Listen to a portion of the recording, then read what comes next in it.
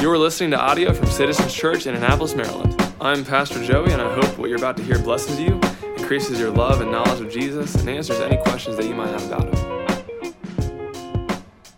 Good morning. All right, our passage today comes from John chapter 11, verses 38 through 44. Then Jesus, deeply moved again, came to the tomb. It was a cave, and a stone lay against it. Jesus said, "Take away the stone." Martha, the sister of the dead man, said to him, "Lord, by this time there will be an odor, for he has been dead 4 days." Jesus said to her, "Did I not tell you that if you believed, you would see the glory of God?" So they took away the stone. And Jesus lifted up his eyes and said, "Father, I thank you that you have heard me. I knew that you always hear me, but I said this on account of the people standing around, that they may believe that you sent me." When he had said these things, he cried out with a loud voice, "Lazarus, come out." The man who had died came out, his hands and feet bound with linen strips, and his face wrapped with a cloth. Jesus said to them, "Unbind him and let him go." Thank you, Katie. Let us, before we continue, just bow our heads first and begin in prayer together. Our Father, you are sovereign over all things. You spoke matter into existence. You reign over time and space. You have all authority and dominion and power. And we have your ear. And you have set your love on us. Who are we that you are mindful of us, that you care for us, yet you've numbered every hair on our head and you hear us when we pray. God, my heart today, my prayer is that you would ignite a flame in our hearts, a passion to be a people of prayer, who call upon you, God, to move and act in our lives and in our time, that we would partner with you in the redemptive and powerful things that you are doing all around us and in the world. Give us a vision for prayer, how indispensable prayer is in our life and in our ministry. God, make us a people who are passionate about prayer so that we can see your glory. We ask this in your name, Jesus. Amen. The longer that I follow Jesus in my life, I'm beginning to be convinced of the centrality of prayer, how prayer is just central to everything that we're doing. There's much that can be said about prayer. I'm preaching on prayer today. There's a lot we could talk about. We could talk about prayer as dependence. That's not really what we're preaching about today. We could talk about prayer as fellowship with the triune God. That's not really what we're talking about today. We could talk about prayer as a transformative experience. That's not really what we're talking about today. Today, we're talking about praying towards an answer. Praying towards a reply, a response from God. Now we're talking about answered prayer today. And as Baptists, okay, I think we struggle with prayer.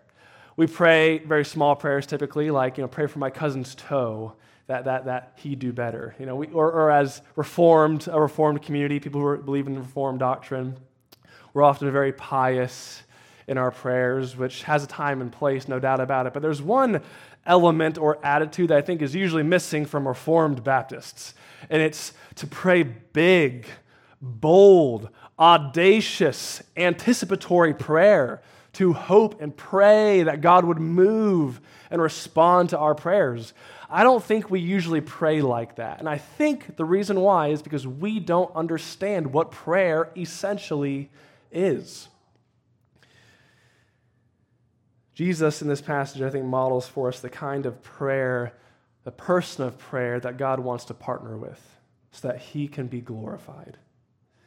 Now, the wrong way, I think, to read this passage, Katie just read this passage, you know the story that we just went through last week, we're unpacking it a little more today. I think the wrong way to analyze and interpret this prayer is, well, of course Jesus knew that God would respond to his prayer. Of course Jesus knew that God would do what he's asking. He is God in flesh. He's divine. And of course, there are times where Jesus taps into those divine resources that he has because he is God in flesh. But we forget that Jesus, for the great majority of his life, lived, accepted the human limitations of his experience. And he lived in the power of the Holy Spirit.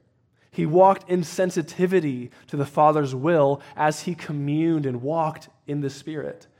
Jesus' human limitations, his life of prayer, his confidence going before the Father, it's a model for us because that's our human limitations too. And because we have the same Holy Spirit indwelling us, we have the potential to walk in the power of the Spirit, walk in sensitivity of the Spirit, knowing the Father's will and calling upon the Father to do what he has willed.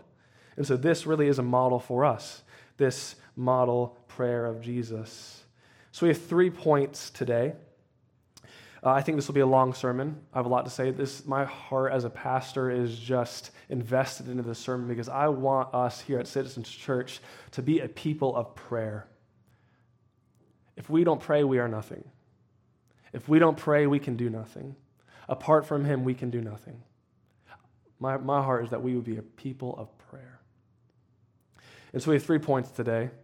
The second point has 3 subpoints, and there are some details in those points that we'll get to.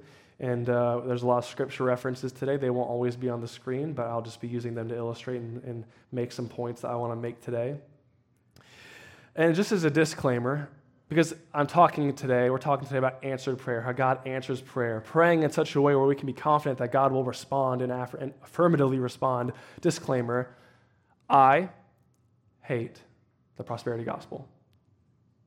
And there's a type of prayer, a type of mindset that says if we have enough faith, if we give enough money, if we perform morally in our righteousness, whatever, then God has to follow through on our requests and our demands. And I don't think that's biblical. We're talking today about biblical prayer. Jesus modeling a way to pray that still has anticipation, expectation that God moves for his glory. And so with that said, let's start with our first point today, which is prayer. Jesus models prayer is infused with gospel confidence. Prayer is infused with gospel confidence. Verse 41, go there. Jesus lifted up his eyes towards heaven. Hopefully, I don't know if that's in verse 41. Maybe I put the wrong one, but you can see it wherever it's at in the story there. It says, Jesus lifted up his eyes towards heaven. Now, this is describing somebody, a person who has confidence standing before God, standing on earth, looking to heaven, about to make a bold request of heaven. That's some confidence. Verse 41, Jesus, we often pass by this small detail, but it's very important. He says, Father, I thank you that you've heard me. Now, no Jew would disagree that God is their Father. That's made very clear throughout the whole entire story of the Bible. This is implied in the fact that he is creator, he is Father. But nowhere in our entire Old Testament does any one person ever call God their Father by name, praying to him personally, calling him Father by name. But Jesus in the Gospels calls God his Father a total of 170 times. No one before did that, but Jesus does that, looking to heaven and saying, Father. And then, you know the prayer. He expects something to happen. He says, remove the stone. Father, I give you thanks that you're going to do this for me. I mean, Jesus, you analyze what he's doing here, it is just soaked in confidence. And so the question we have to ask is, what gives Jesus the right to approach God, call him Father, assume that he has the Father's ear, then proceed with prayer that is filled with confident expectation? What gives Jesus the right to do such a thing? And it's the fact that he is the Son, the perfect Son. The only person who can confidently stand before God as Father and make request of him is the Son. Now, Adam, Israel, David, they were all called God's sons. But each one of them turned away. Each one of them betrayed God. Each one of them, in a way, were alienated from God and experienced death. Now, listen. God has revealed himself as Father. Before any other thing, God wants us to know that he is a great Father. And so as with that Father's heart, he welcomes back the prodigal, always. He wants the prodigal to return. But that relationship, us with God, it's fragmented and broken when there is sin, when there is betrayal. And so we, each and every single one of us, were purposed for relationship, father-child relationship with God, but we were born guilty, and then we choose to oppose God's law. So here's what happened. We traded our birthright. We were destined to be sons and children and daughters. We were destined for that, but instead we became God's enemies. And so Ephesians 2 says that we're not children of God, we're children of wrath. John 9 says that we're not children of God, but when we love sin and love the darkness, we're children of the devil. And so in our alienated state from God, we have no reason to approach God with any confidence, with any confident expectation, because the relationship is fragmented by sin. This is why Isaiah chapter 6, classic story, he sees God Almighty, holy, holy, holy God. And he says, woe is me. I am a man of unclean lips, and I dwell amongst a people of unclean lips. He knows that he does not belong. There is zero confidence for Isaiah the prophet in that moment. But what happens? You know the story, don't you? An angel is sent by God to take a coal from the altar and touch his lips and consecrate Isaiah, taking away his guilt and atoning for his sin. And that is the beeline to the gospel. That is the foreshadowing of what Jesus does for each and every single one of us. When Jesus breathes his last breath on the cross, he atones for our sin, removes our guilt, consecrates us to the Father, reconciles us to the Father, and makes us children of God. And so he switched his status with us. We were alienated. We were far off. He was the dear son, and he switched that status. And so now we are sons, daughters, children of God. 2 Corinthians 5:21 says it like this: he was made sin who knew no sin, that we might become the righteousness of God. Think about that. That's what you are now in Christ. You are the very righteousness, perfection of God that's revealed in Jesus. Jesus infused that into you, transferred that to you. So now your status is not separated. It's not lost. Your status, my status, is we are children of God Almighty. And so we should approach God the same way Jesus did, right? We're reconciled to God, children of God, and children can speak to their Father with confident expectation. They have no fear. Children have no fear of being cast out. They're forever in the Father's favor and love. And I think we forget that this means that we have access and approachability, the same kind that Jesus had. So we ought to approach God with boldness and confidence. That's my point. Prayer is infused with gospel confidence. We are sons and daughters. Our Father loves us. We always have open invitation. He is a good Father who will never turn his face away from us because he did that to his very own son, so he would never do that to us. Hebrews 4 says we have a great high priest who has passed through the heavens, tempted and tried as we are, yet without sin. So therefore, let us approach the throne of grace with confidence, it says, to find mercy and grace in our time of need.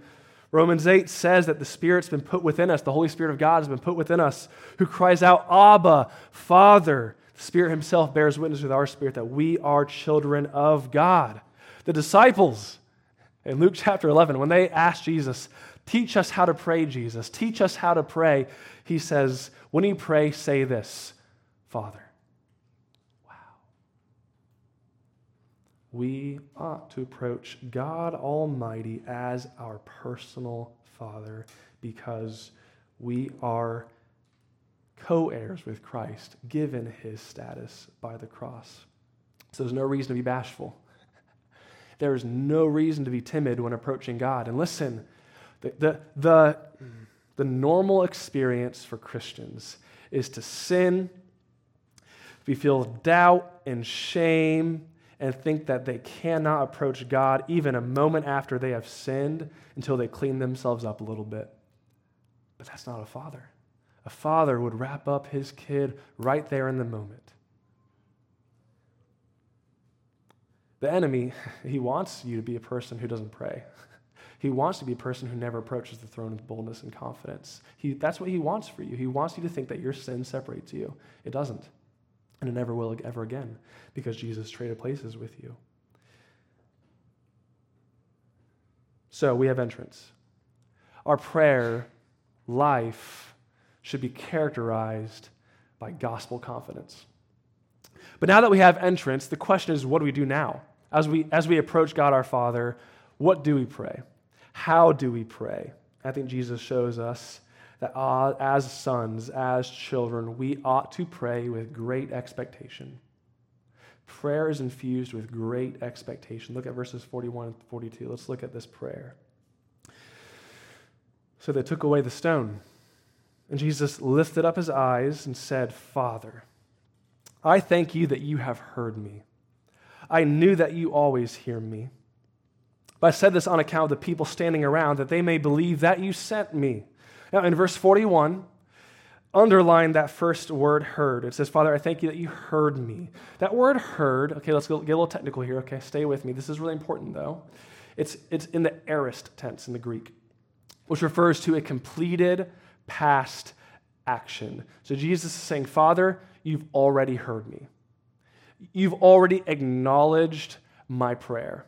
And then he continues in verse 42 and says, I knew that you always hear me. Now that word hear there, underline that again, you don't need to remember this, I'll just tell you. It's in the pluperfect tense. Pluperfect, isn't that something? Which refers to a past action's consequence that's already been done in the distant past.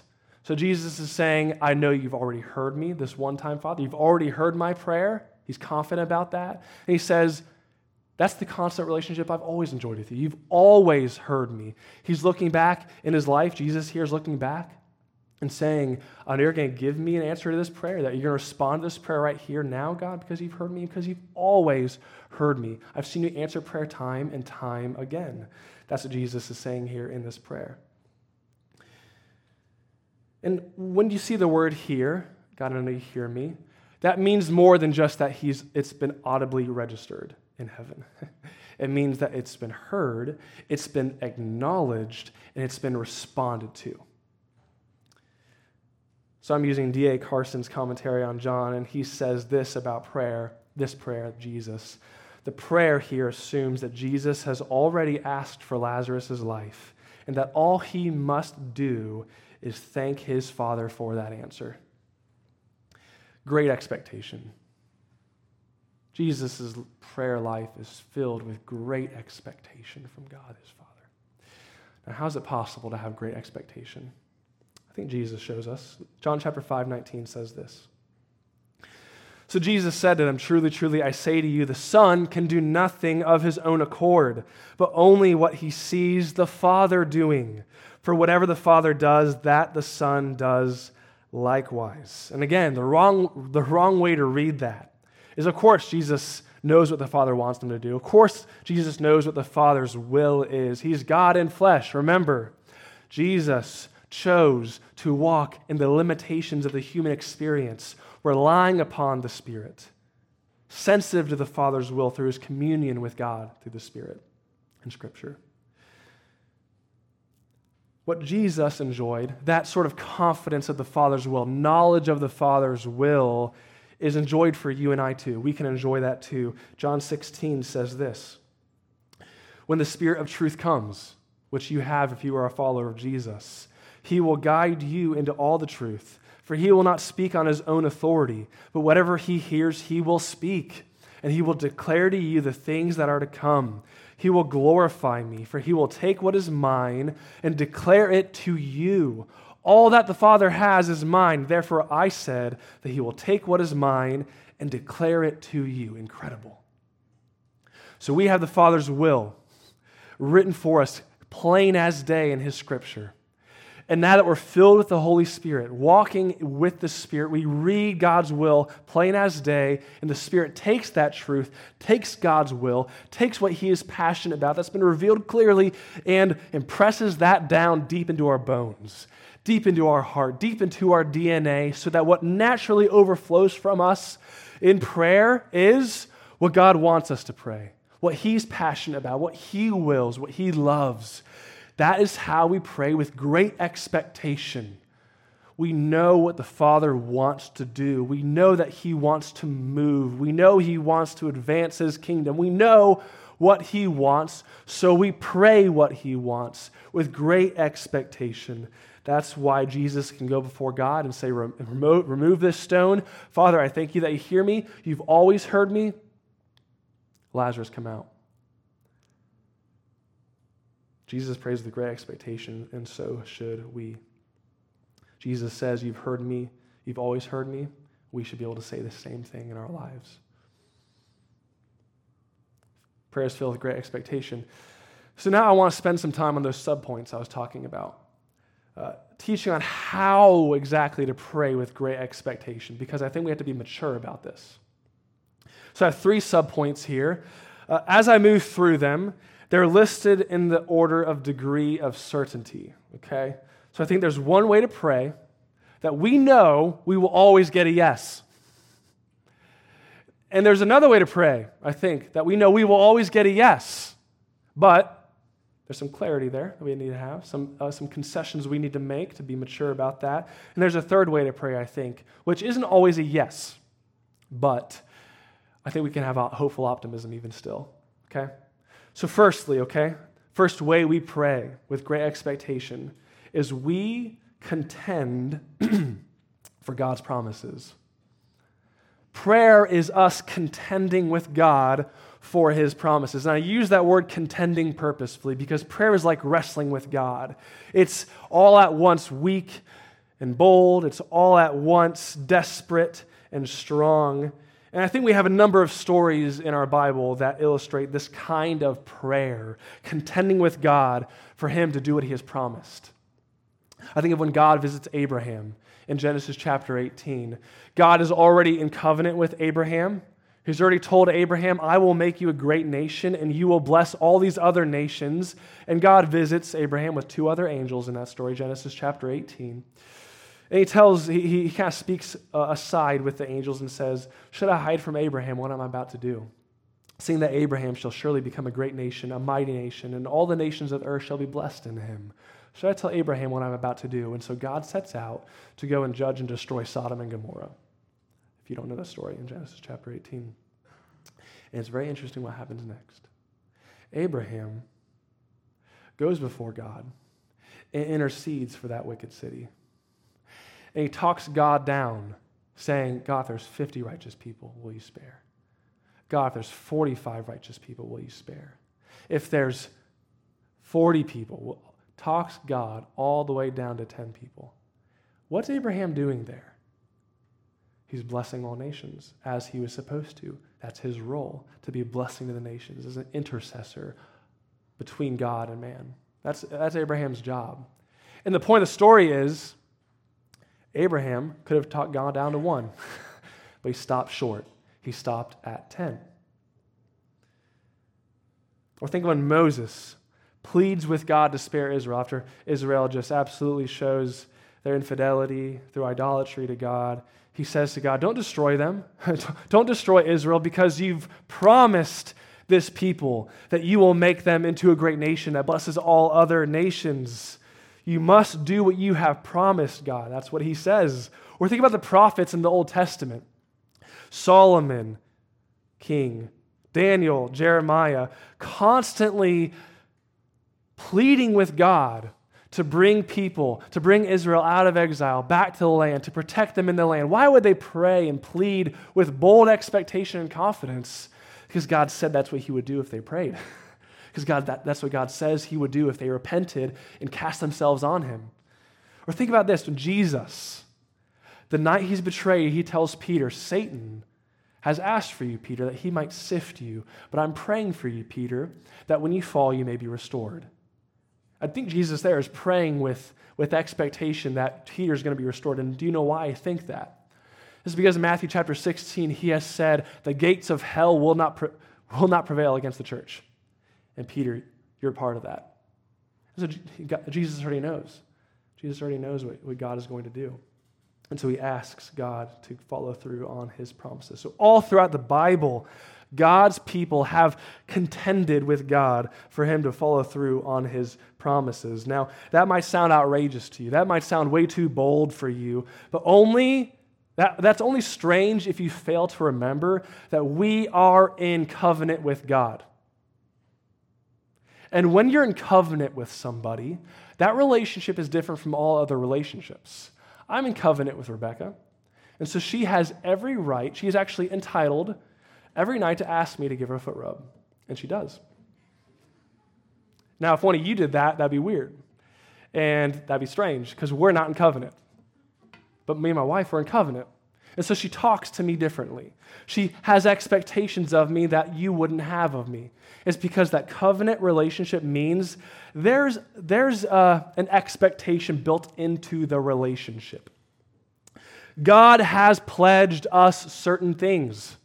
God has made promises to his people, and it is his will that we lay hold of those promises in prayer and call upon him to do what he has said he would do. And like Moses, we should feel free to say, God, you've promised this. You've said you would do this. It's not my reputation on the line here, God. It's your reputation on the line here. God, please, God, do what you said you would do. It's remarkable. We're invited to pray to God, our Father, and plead with him to be who he is and do what he has said he would do. Now, not just anyone can come to the Oval Office and ask the president for a favor, unless you're his child, because the president's then your dad, and the one who wields the most power in the world, in the globe. You have his ear. One pastor I read once describes prayer as reverse lightning. I love that picture. Think about that. A few months ago, one of our trees in our backyard was struck by lightning. It was the loudest thing I've ever heard. Huge crack. And for weeks after, I was finding shreds of tree, shrapnel of tree all throughout the yard. God has thundered down to earth in the incarnation, revealing who he is and what his will is. And now he's inviting us to thunder back to heaven, reverse lightning, to plead with God and ask him to move. So what are the promises of God that he's made to you? This is why it's really important to know the Scripture. It's going to enhance your prayer life. It's going to empower and define and shape your prayer life. So what are the promises of God for you? Do you know them? Let me give you a few. Let me give you a few here. What are we contending for? Romans 8. All things work out for the good of those who love him and who are called according to his purpose. What does it mean for all things to work out? To be conformed to the image of his Son. God's promised you that he will make you like Jesus. Philippians 1, he who began a good work will carry it out till the day of completion. God promises to transform you and to never abandon you. John 15, we're told, abide in me and you will bear fruit. Abide in me and you will have answered prayer. Abide in me and God's joy will dwell in you. Think about 2 Chronicles 7, what we read this morning together. He says, ask and I'll give the nations to you. Now that was originally for Israel. But you know what? That's been accomplished in Jesus by his blood, by his death, by his resurrection. He has ransomed a global people for himself, and now that is realized, brought to fruition by our partnership with God through prayer and obedience. The nations are promised. Luke 11, Jesus says, ask the Heavenly Father to give you the Holy Spirit, and he will. That happens when you pass from death to life. It happens every day after. He promises to fill you with the Spirit, to have you controlled and dominated by the Spirit if you ask, if you yield, if you want that. To have a life of power as you walk with the Holy Spirit. Romans 10, all who call upon the name of the Lord will be saved. Matthew 16, the gates of hell will not prevail against the church. Revelation 5, God has ransomed people from every tongue, tribe, nation, people. We have promises. And we ought to plead with God to follow through on his promises. He is our Father. And God's will is that we lay these things before him. Just remember 2 Corinthians 1:20. For all the promises of God find their yes in him, Christ.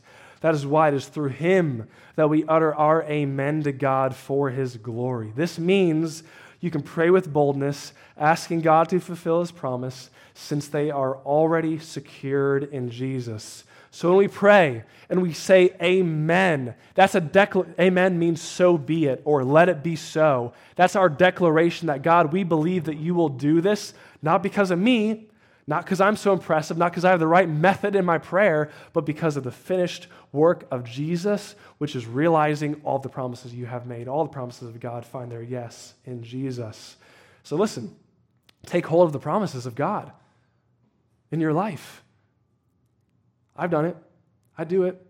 You know what testimony of this is? My marriage. And Rebecca and I pray for my wife. She prays for me that we become more like Christ and that we be transformed. And we are not the same people we were when we got married in our early 20s.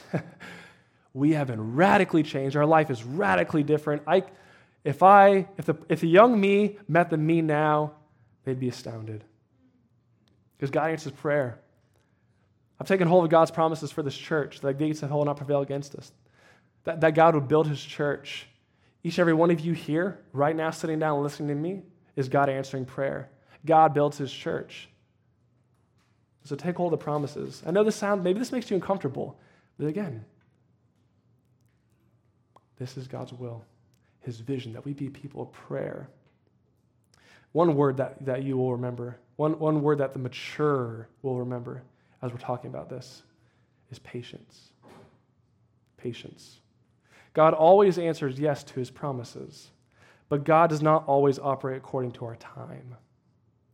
And so he might answer your prayer for him to move, for him to do these things. He might deliver on those promises in the next generation or after your lifetime.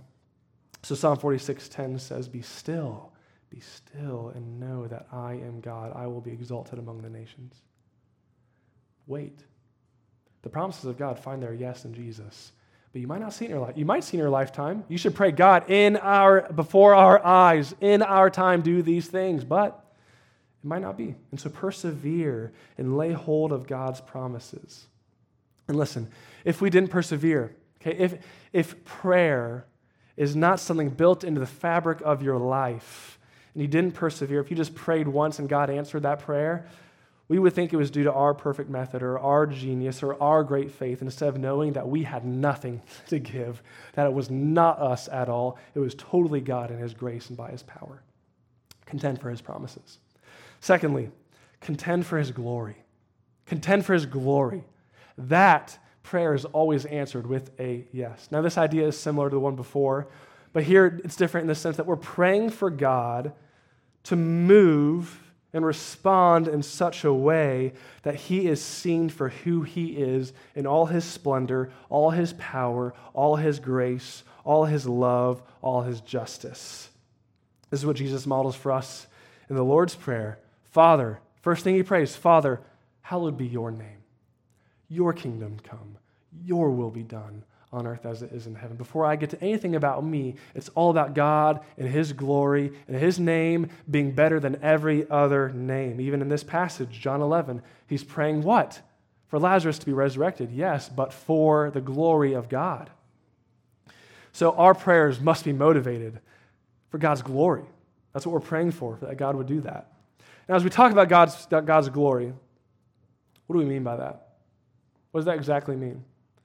It's been revealed to us. It's been taught for us very clearly in Exodus 34. God tells us this. This is what his glory is, his essence. He says, I am merciful and gracious, slow to anger, but abounding in steadfast love and faithfulness, forgiving iniquity, transgression, and sin, but who will by no means clear the guilty. Abounding in steadfast love and faithfulness. So we're praying, God, I know you're on the edge of your seat to give grace and mercy. That's literally the core of who you are. You're abounding in love and faithfulness. And so God, move in our lives. Move around us. Move in these people's lives who do not know you yet for your glory so that we can know who you are and see it very clearly. So, two factors, though, as we're praying for God to glorify himself, which is always answered with a yes. Two factors you must keep in mind. First, this actually has to be your motivation in praying. It's possible to pray all the right words, say all the right things, but in your heart, it's actually about you. In your heart, it's about your glory. In your heart, it's about you being needed. It's about you getting credit. It's about you having this predetermined, self-desired outcome. If that's your motivations, really, underneath it all, then you should not expect God to answer that request. You know your motivations are pure. You know that you're actually after the glory of God if God were to answer your plea, but you got no credit or benefit from it, because it's all about God. My plea is that God would bring revival, that God would cause a great awakening in our time. I think it can happen. Why not? For his glory. Not my glory, not our glory. For his glory. And you know what I think to myself, to check myself to make sure that's actually the case? What if God did say, yes, for my glory, great awakening happens right here in Annapolis, but through a different church, under different leadership? Would I still be happy? Would we still be happy that God's glorified in that kind of case? It's not about us. It's not about me. It's not about us. It's about God's glory. Is that your motivation in praying his glory? Second, God always answers yes to his glory, but he might do so in a different outcome than you imagined or even wanted. I think of Paul in Philippians 1, who says, Paul says it, my desire is to depart and be with the Lord, for that would be far better. That's his wish, that's his prayer, that's what Paul wants. Then he says, but I know for your account, for your sake, it's better for me to remain and stay for your progress and joy in the faith. Paul knows that, yes, it's for God's glory, that's a good thing to want, but a different thing happens, and that's okay, because it's actually about God's glory, not what we want. So you might have something specific in mind. And as you pray, you may ask God to glorify himself in a certain way, and you're allowed to do that. You're allowed to come before God and say, this makes sense to me.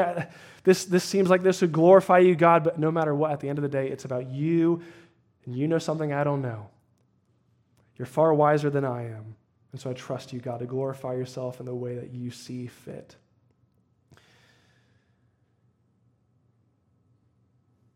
Luke 18, the story of a widow who kept coming to an unjust judge, and she said, give me justice against my adversary. Not a good judge at all, but he was tired of being beat down by her continually. And Jesus teaches this to conclude that parable. He says in Luke 18, will not God give justice to his elect who cry to him day and night? I tell you, he will give justice to them speedily. Now that's for God's glory. God, do what is just. Do what is right. Do the right thing for your glory. That's a good prayer to pray. And God may do it speedily. God may do it right now in our time. But look what Jesus says. Nevertheless, which means, on the other hand, when the Son of Man comes, will he find faith on the earth? Which means, if it doesn't happen in your time or the way you saw, with the outcome you wanted, will you still pray for it? Will you still trust that God is doing something for his glory? When Jesus returns, will he find a people praying for God to be just and do what is right for his glory? Pray, pray, pray. Yes, pray. And God is good, may give you what you cry for, but sometimes the answer comes in a more ultimate sense, an answer that you didn't see coming.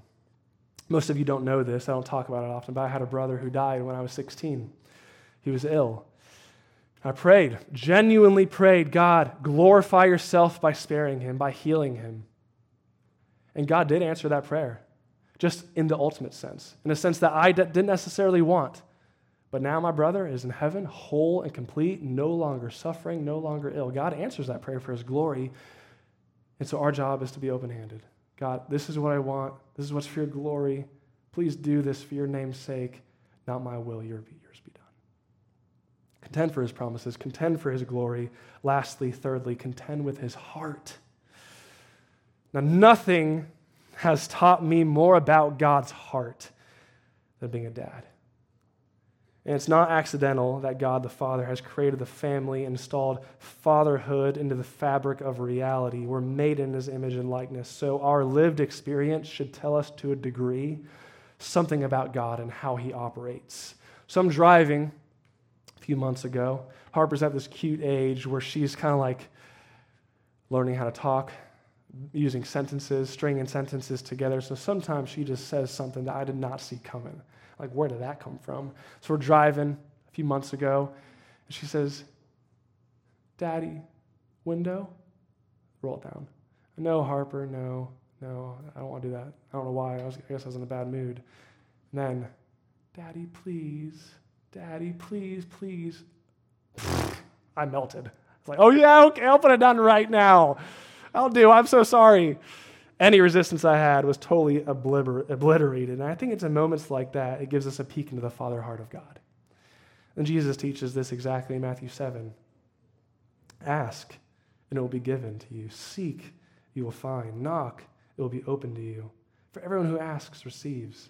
The one who seeks finds. The one who knocks, it will be opened.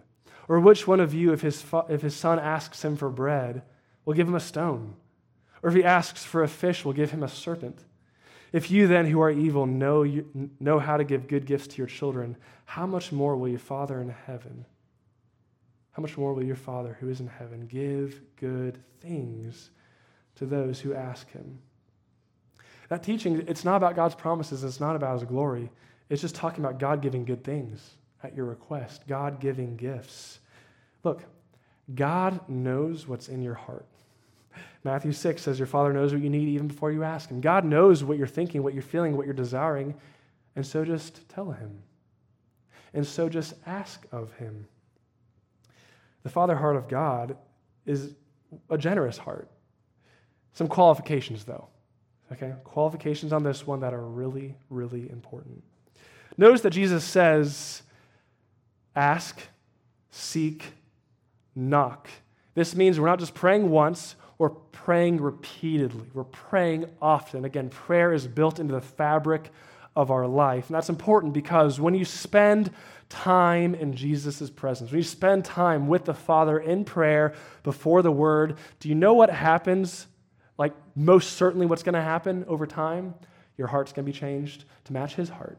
You're going to want what he wants. And so ask, seek, knock. Ask, seek, knock. And over time, you might have begun praying for one thing, asking one thing, requesting one thing, but by the end of the matter, you might just be in a place where you say, God, I trust you no matter what you're going to give. You know what I want, but I love you and trust you no matter what too.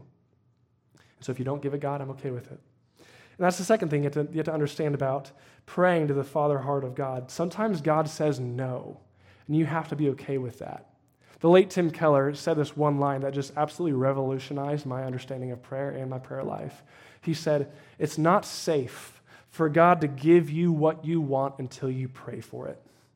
Otherwise, you might miss that thing is actually from God and start worshiping creation rather than creator. Or it just might crush you because you weren't ready for it, prepared for it, because you weren't preparing through prayer to receive what God might give you. God says no sometimes because it's in our best interest not to get what we want. Think of Paul in 1 Corinthians 12, dealing with some sort of physical ailment, and he says, 3 times I pleaded with God that he would take this thorn in the flesh from me, but God said no. Because my grace is sufficient for you, and my power is made perfect in your weakness. God said no because he had something better. Something better he wanted to give. God's still generous. God still gives. God still responds to that prayer, but he maybe has something better than what you have in mind and what you desire in the first place. Parent-child relationship helps us here. A good father, a good mom would never give something to their child that's going to endanger them or harm them or make them spoiled and entitled. Parents give when it is safe for that child to receive that thing, or will withhold that thing and give them something better. One other thing that needs to be said here, talking about prayer, asking God to respond. He who's faithful with little will be faithful with much. And so if you're asking God for a good thing, but you're not faithful in the present, obedient in the present, then you shouldn't expect to receive anything. You will be entrusted with more when you are mature enough to receive it, and maturity is developed when you pray, ask, seek, and knock. So think about singleness, for example. A lot of singles in our church praying for a spouse, good thing to pray for, excellent thing to pray for. Definitely pray for that. But if you're not obeying in the little now, it's not safe for you to have that yet. Why would God entrust you with more? Men, single men here. If you're not leading yourself already, if you're not disciplined spiritually yourself already, if you're not disciplined in life already, then why would God let you lead someone else and trust you with more? It's not safe for you. It's not good for them. So you might want a spouse here because you think it'll improve you somehow. But if you're not striving to develop those things now, develop that character now, it wouldn't make sense for you to be entrusted with more. If you can't be content, holy, responsible now, then God is sparing you and someone else a lot of pain. So the point is, without preparation to receive what God might give you, whether it's that thing you want in your heart or something better, He won't give it. So, is your character developed enough to receive a promotion without letting it get to your head? Is your character mature enough to get more influence or opportunity without getting consumed by it? Is your life disciplined and arranged in a way that if you get more, it wouldn't burn you out? Is your heart formed enough with contentment that if you did get more, you wouldn't live in excess? Is our church's infrastructure and maturity and character developed enough to receive an outpouring of revival if it were to happen? Or would we miss it because we're not ready to step up and receive that? All of that is accomplished in prayer. The character formation, the maturity, that's happening in the furnace of prayer. So summary, prayer is underrated. Prayer, it's not a side hustle. It's not parenthetical to the mission of God. It is the mission of God. Apart from me, Jesus says, you can do nothing. But if you abide in me, my words abide in you, ask whatever you wish, it will be done for you. By this my Father is glorified, and you bear much fruit and prove to be my disciples. We can have all our strategies, all our plans, all our methods, all our books, but without prayer, we are nothing. I don't expect you to see God move powerfully in your life or in our church if we don't contend with Him in prayer for His promises and for His glory and for His heart. Hudson Taylor, I read his biography recently. It just revolutionized, again, my prayer life. He changed, by God's grace and through His power, Hudson Taylor was used to change the spiritual destiny of China. His whole entire mission was survived by prayer. And eventually, at the end of his life, he lay ill, and all he could do was literally pray. I mean, he was a talented guy, great leader, great preacher, extremely intelligent, but bedridden near the end of his life, and all he could do was look at a map and pray. And a leader of the Church of Scotland said this to Hudson Taylor: you must sometimes be tempted to be proud because of the wonderful way God has used you. I doubt if any man living has had greater honor. And he replied, on the contrary, I often think that God must have been looking for someone small enough, weak enough for Him to use, and that He found me. Prayer is the ownership of the fact that we can do nothing apart from God. And that we need God to move because we can't do it. Hudson Taylor, another time in his life, he had little money left. But he decided, I'm going to press onward inland to China and reach people who do not know Jesus. I'm going to do it anyway, even though we're broke and I have no way to pay any of these missionaries. He pressed on, and the reason he pressed on, he said, I'm up night and day praying for God to provide. Can God care less? Of course not. And then he soon after received the exact amount of money he needed, designated for fresh work. Unreached people. Prayer is underrated. Contend with God for His promises and for His glory and for His heart. The third last point here I want to close with is that prayer is a powerful witness. Look at verse 42. Jesus says, I knew that you always hear me, but I said this on account of the people standing around, that they may believe that you sent me. Now, Jesus, He could have prayed this prayer in private, and He did pray this prayer in private before, but He stands between heaven and earth and publicly calls on God to do something incredible for the sake of His hearers. You see that? Answered prayer, it's central to God's mission. The world should see our lives, and they should say, I don't agree with them on everything, I don't like much of what they believe, but there is a quality to their life that I can't explain except that God must hear them and God must reply. And so let me challenge you this, church. Pray with others.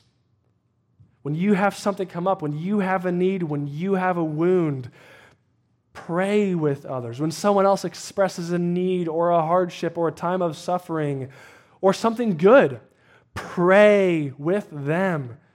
We must make prayer as public as we can so that God is glorified whenever and however he responds. And let me just tell you another aspect of the witness of prayer, the witness of answered prayer, the power of it. Notice that Jesus, before he prayed, says, take away the stone. And notice that Jesus, before Lazarus was raised from the dead, says, I thank you, Father, that you've heard me and that you're going to reply. Meaning that before Jesus received the actual, tangible answer to his prayer, what did he do? He moved forward in trusted obedience. He moved forward in trusted obedience, knowing that God would come through. Is your life marked by this kind of bold obedience in light of the confidence that God hears you and replies? Imagine like a community of people living like that, who really in their bones believe God hears and knows and listens and replies, and we're going to move forward because we know his will. That is strong. That gives testimony to God. So if your life feels casual, just powerless, if you don't have awareness of God moving in your life, are you praying? And are you keeping record of answered prayer? My hope, again, as a pastor, is that we'd be a community of people, a church of people who are contending with God for his glorious promises and his heart. That we would see God do something incredible in us and through us and around us. God, it's incredible. He doesn't need us. He does not need us. But he wants to partner with us and invite us into what he's doing. He wants to glorify himself through us in our prayer. So let's go ahead and close now. For more information about Citizens Church, please go to citizensannapolis.com.